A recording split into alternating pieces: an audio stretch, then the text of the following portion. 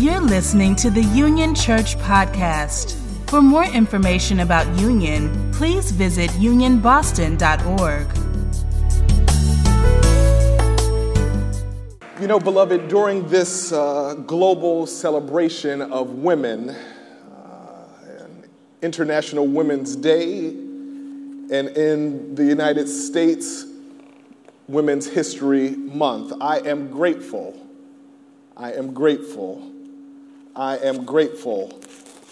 for praying great-grandmother. Praying great-grandmother who lived out that spiritual. Somebody prayed for me, had me on her mind, took the time to pray for me. I'm so glad she prayed. I'm so glad she prayed. I am grateful this day of all days for a praying grandmother who taught me how to pray. I'm grateful for a praying great-grandmother who taught me to trust in the Lord and to lean not on my own understanding, but in all my ways acknowledge God, and God will direct. I'm grateful for a praying great-grandmother.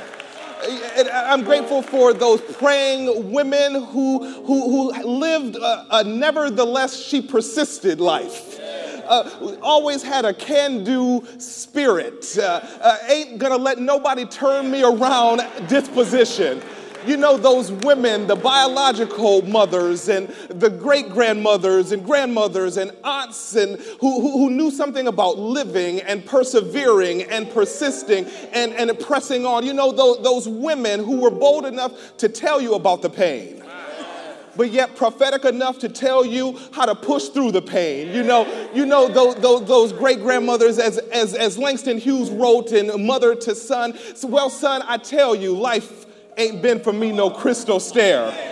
It has tacks in it and splinters and boards torn up in places with no carpet on the floor. But all the time I've been climbing and I've been reaching landings and I've been turning corners and sometimes going in the dark where there ain't been no light. So boy, don't you turn back. Don't you set down on those steps, because you find it's kind of harder, but don't you fall now, for I still going, honey, and I still a climbing. I'm grateful for those mothers and those women who say, Lord, don't move my mountains, but just give me the strength to climb. Don't take away my stumbling block, but lead me all around. Oh yes, women who channeled that ancient wisdom of mystics like Julian of Norwich, that 14th century mystic, during a time when women's voices were not really heard. More than 600 years ago, women's voices weren't as valued as we know today, but still she knew her maker. And still she listened to the voice of God when folks didn't listen to her voice. And when she listened to the voice of God, she refused to be silent. And she wrote in what was known as the Revelations of Divine Love. Don't you just love divine love? You know, love between brothers and sisters is good. Love between partners is all right too. But that divine love, that agape love, that can't nobody do me like Jesus. And she wrote about that divine love that said, no matter what you're going through, all shall be well. All shall be well.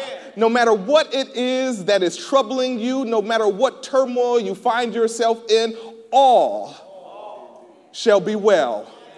See, but not some of the things are going to be all right. Not a portion of what's going on is going to be fixed. Not a little piece of it, but all. It all shall be well. Maybe not now. Maybe not tomorrow. Maybe not in a month or a year, but all shall be well. I know it may be difficult right now. But I'm grateful for the women who said, you know, baby, trouble don't last always. That said, you know, The night may be long. It seemed a long ways off that morning, but weeping, it endures for the night. But joy, but joy is coming in the morning. And when I think about that joy, you know, it's a joy that only God can give. It's a joy that the world didn't give, and the world, it can't take that joy away. It's a joy that will keep you and sustain you and help you during that joy. It's the joy of Jesus that continues to speak even in the midst of these difficult moments, even the difficult moments of a denomination. You see, in the United Methodist Church, it may not be Easter yet, but Easter is on the way. It may be Holy Saturday in our denomination because something has died among us. A death has happened as a denomination has sided with discrimination, but I still know that joy is coming in the morning. I still know that even though it's Holy Saturday and a crucifixion has happened, that Easter is coming. And in that great getting up morning, that resurrection morning, new life will spring forth. I don't know when. I don't know how. I don't know who's going to lead it, but I know, beloved, it is going to happen. We may not yet be able to see it with our physical eyes, but still we might see it with our spiritual eyes because we walk by faith. We walk by faith. We walk by faith and not by sight.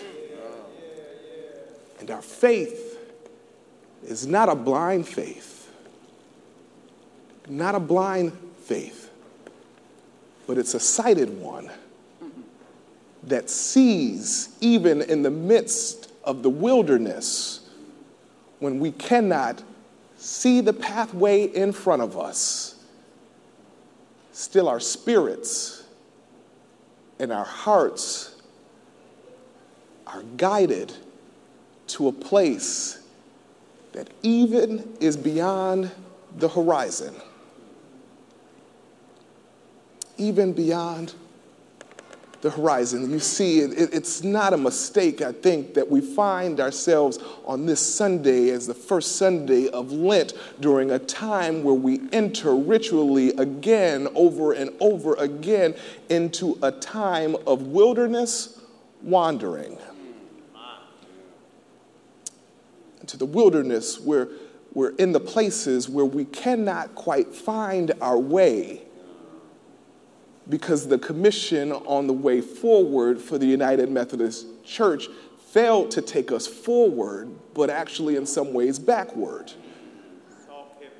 So we're struggling to figure out as a congregation, as a district, as a conference, even a denomination, what might be God's will for us for such a time as this. We find ourselves in the wilderness, and as we experience in the gospel lesson, you should read it, Luke chapter 4, we experience a wilderness wandering where Jesus found himself tested and tempted and even in the presence of the devil.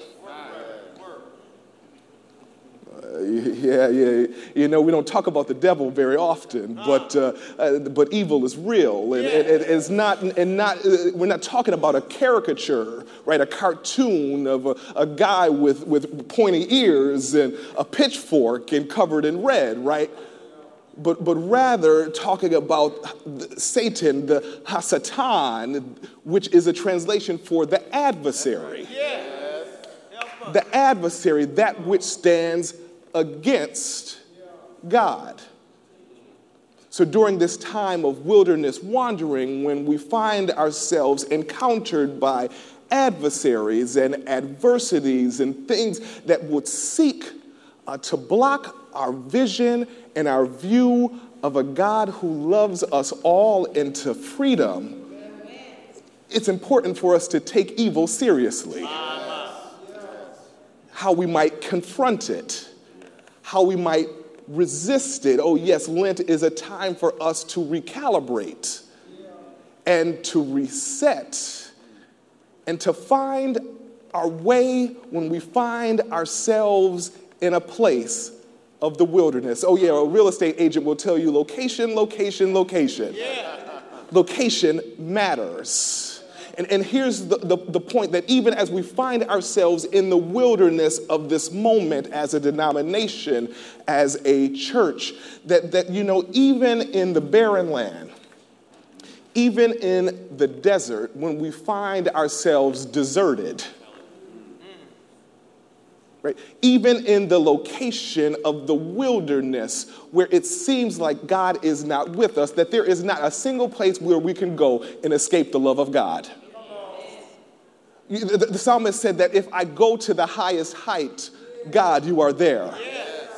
If I make myself a bed in Sheol, in the deepest of depths, you are there. So God is with us, even in the wilderness. That there is no place that God is not.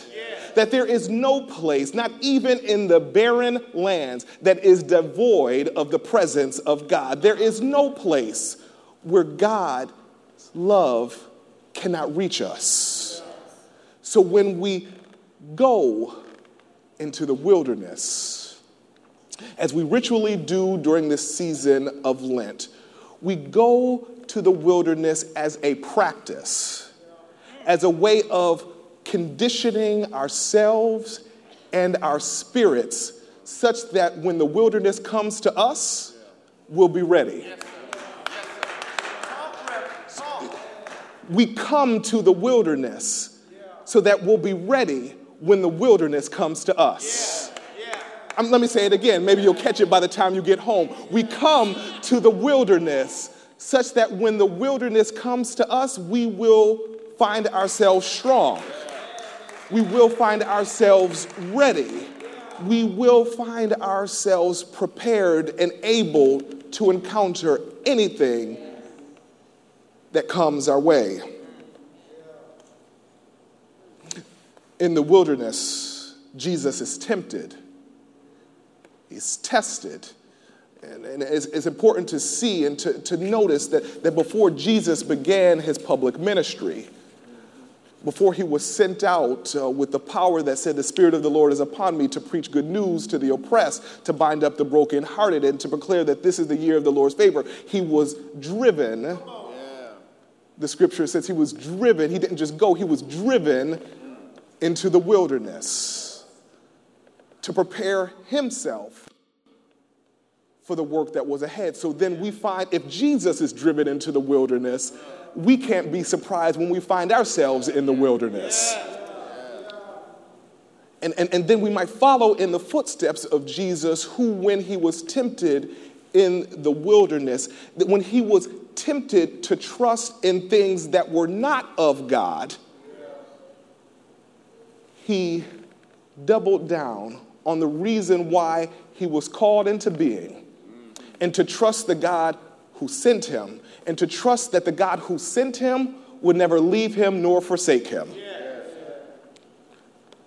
That the God who is a provider will always provide even in the difficult moments. And there were three temptations that Jesus experienced in the wilderness. The first temptation of desire, a physical desire of food, the temptations of the body, temptations of the flesh. The second temptation was a temptation of power and of wealth and authority. The Satan, the adversary, took him up and showed him all the wonders, all the powers of this world, and said, if you just bow down to me, you can have all these things. I'm not one for the American obsession with power and with greed, and that sometimes get framed as patriotism. A patriotism that wants to censure and silence opposition and the protection of power.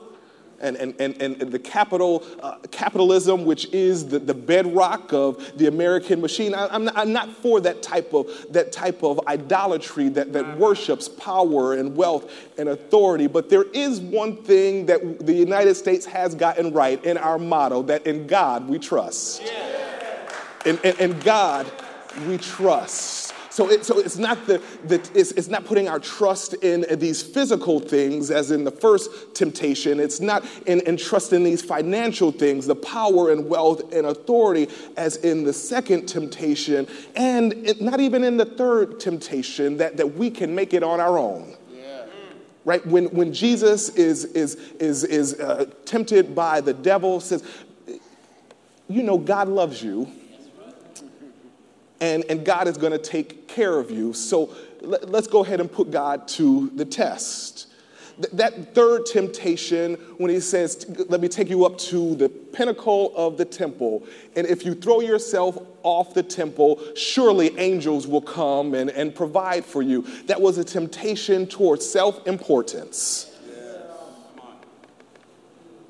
Towards, you're right, also at the bedrock of the American way, a certain rugged individualism, that we can make it on our own, that we can do it by ourselves, that you're so important that you can even put God to the test. But Jesus says that do not put the Lord your God to the test. Instead of leaning into hubris, I'm going to lean into humility. Not arrogance and a self-importance that seeks to put you above your neighbor, but rather the invitation during this season of Lent is to lean not on thy own understanding, but to all thy ways acknowledge God, and God will direct your path and surround you by people that you can lean on. The journey of Lent is that we don't have to do it by ourselves, but rather we are surrounded by people that when we get tired and we think we can't make it by ourselves, we can call on somebody who's going to walk there with us. You see, it is not the will of God that we should suffer. It is not the will of God that we could struggle, but in the midst of the suffering and the struggle, God will still be with us.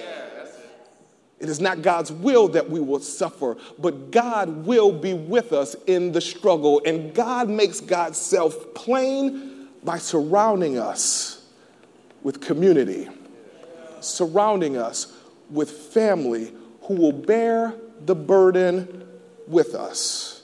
So yes, Lent is about leaning on the Lord and leaning on one another, finding strength in community, remembering always that when we are tempted to bow our head and throw in the towel, that we can call on one who was with us before, who is with us now, and will be with us to the end, that we can call on the Lord. And we call on the Lord, not a church. We call on the Lord, not a minister. We call on the Lord, not a denomination. We call on the Lord, and when we call on the Lord, there will always be an answer. Yes, trust, beloved. In God we trust. Trust is a practice. And the more we try it, the better we get at it. And we trust in God because God is trustworthy. So let's keep on practicing that trust. Let's keep on leaning not on our own understanding, but leaning on the one who loves us. Let us build our faith and our hope and our love not on a shakeable foundation, not on a movable foundation, but on a firm foundation. So that's why we sing, beloved, my hope is built on nothing less than Jesus' blood and righteousness. I dare not trust the sweetest frame, but wholly lean on Jesus' name, on Christ the solid rock. Why don't you help me sing it? On Christ the solid rock. Come on and stand to your feet. On Christ the solid rock we stand. All other ground, all other ground, all other ground, knowing that all shall be well. All shall be well. And as we press on towards that day, we keep rooting ourselves in that hope, which is our firm foundation. As we open up the doors of the church this morning, why don't we make this? Thank you for listening to this podcast. For more information about Union Church, please visit unionboston.org.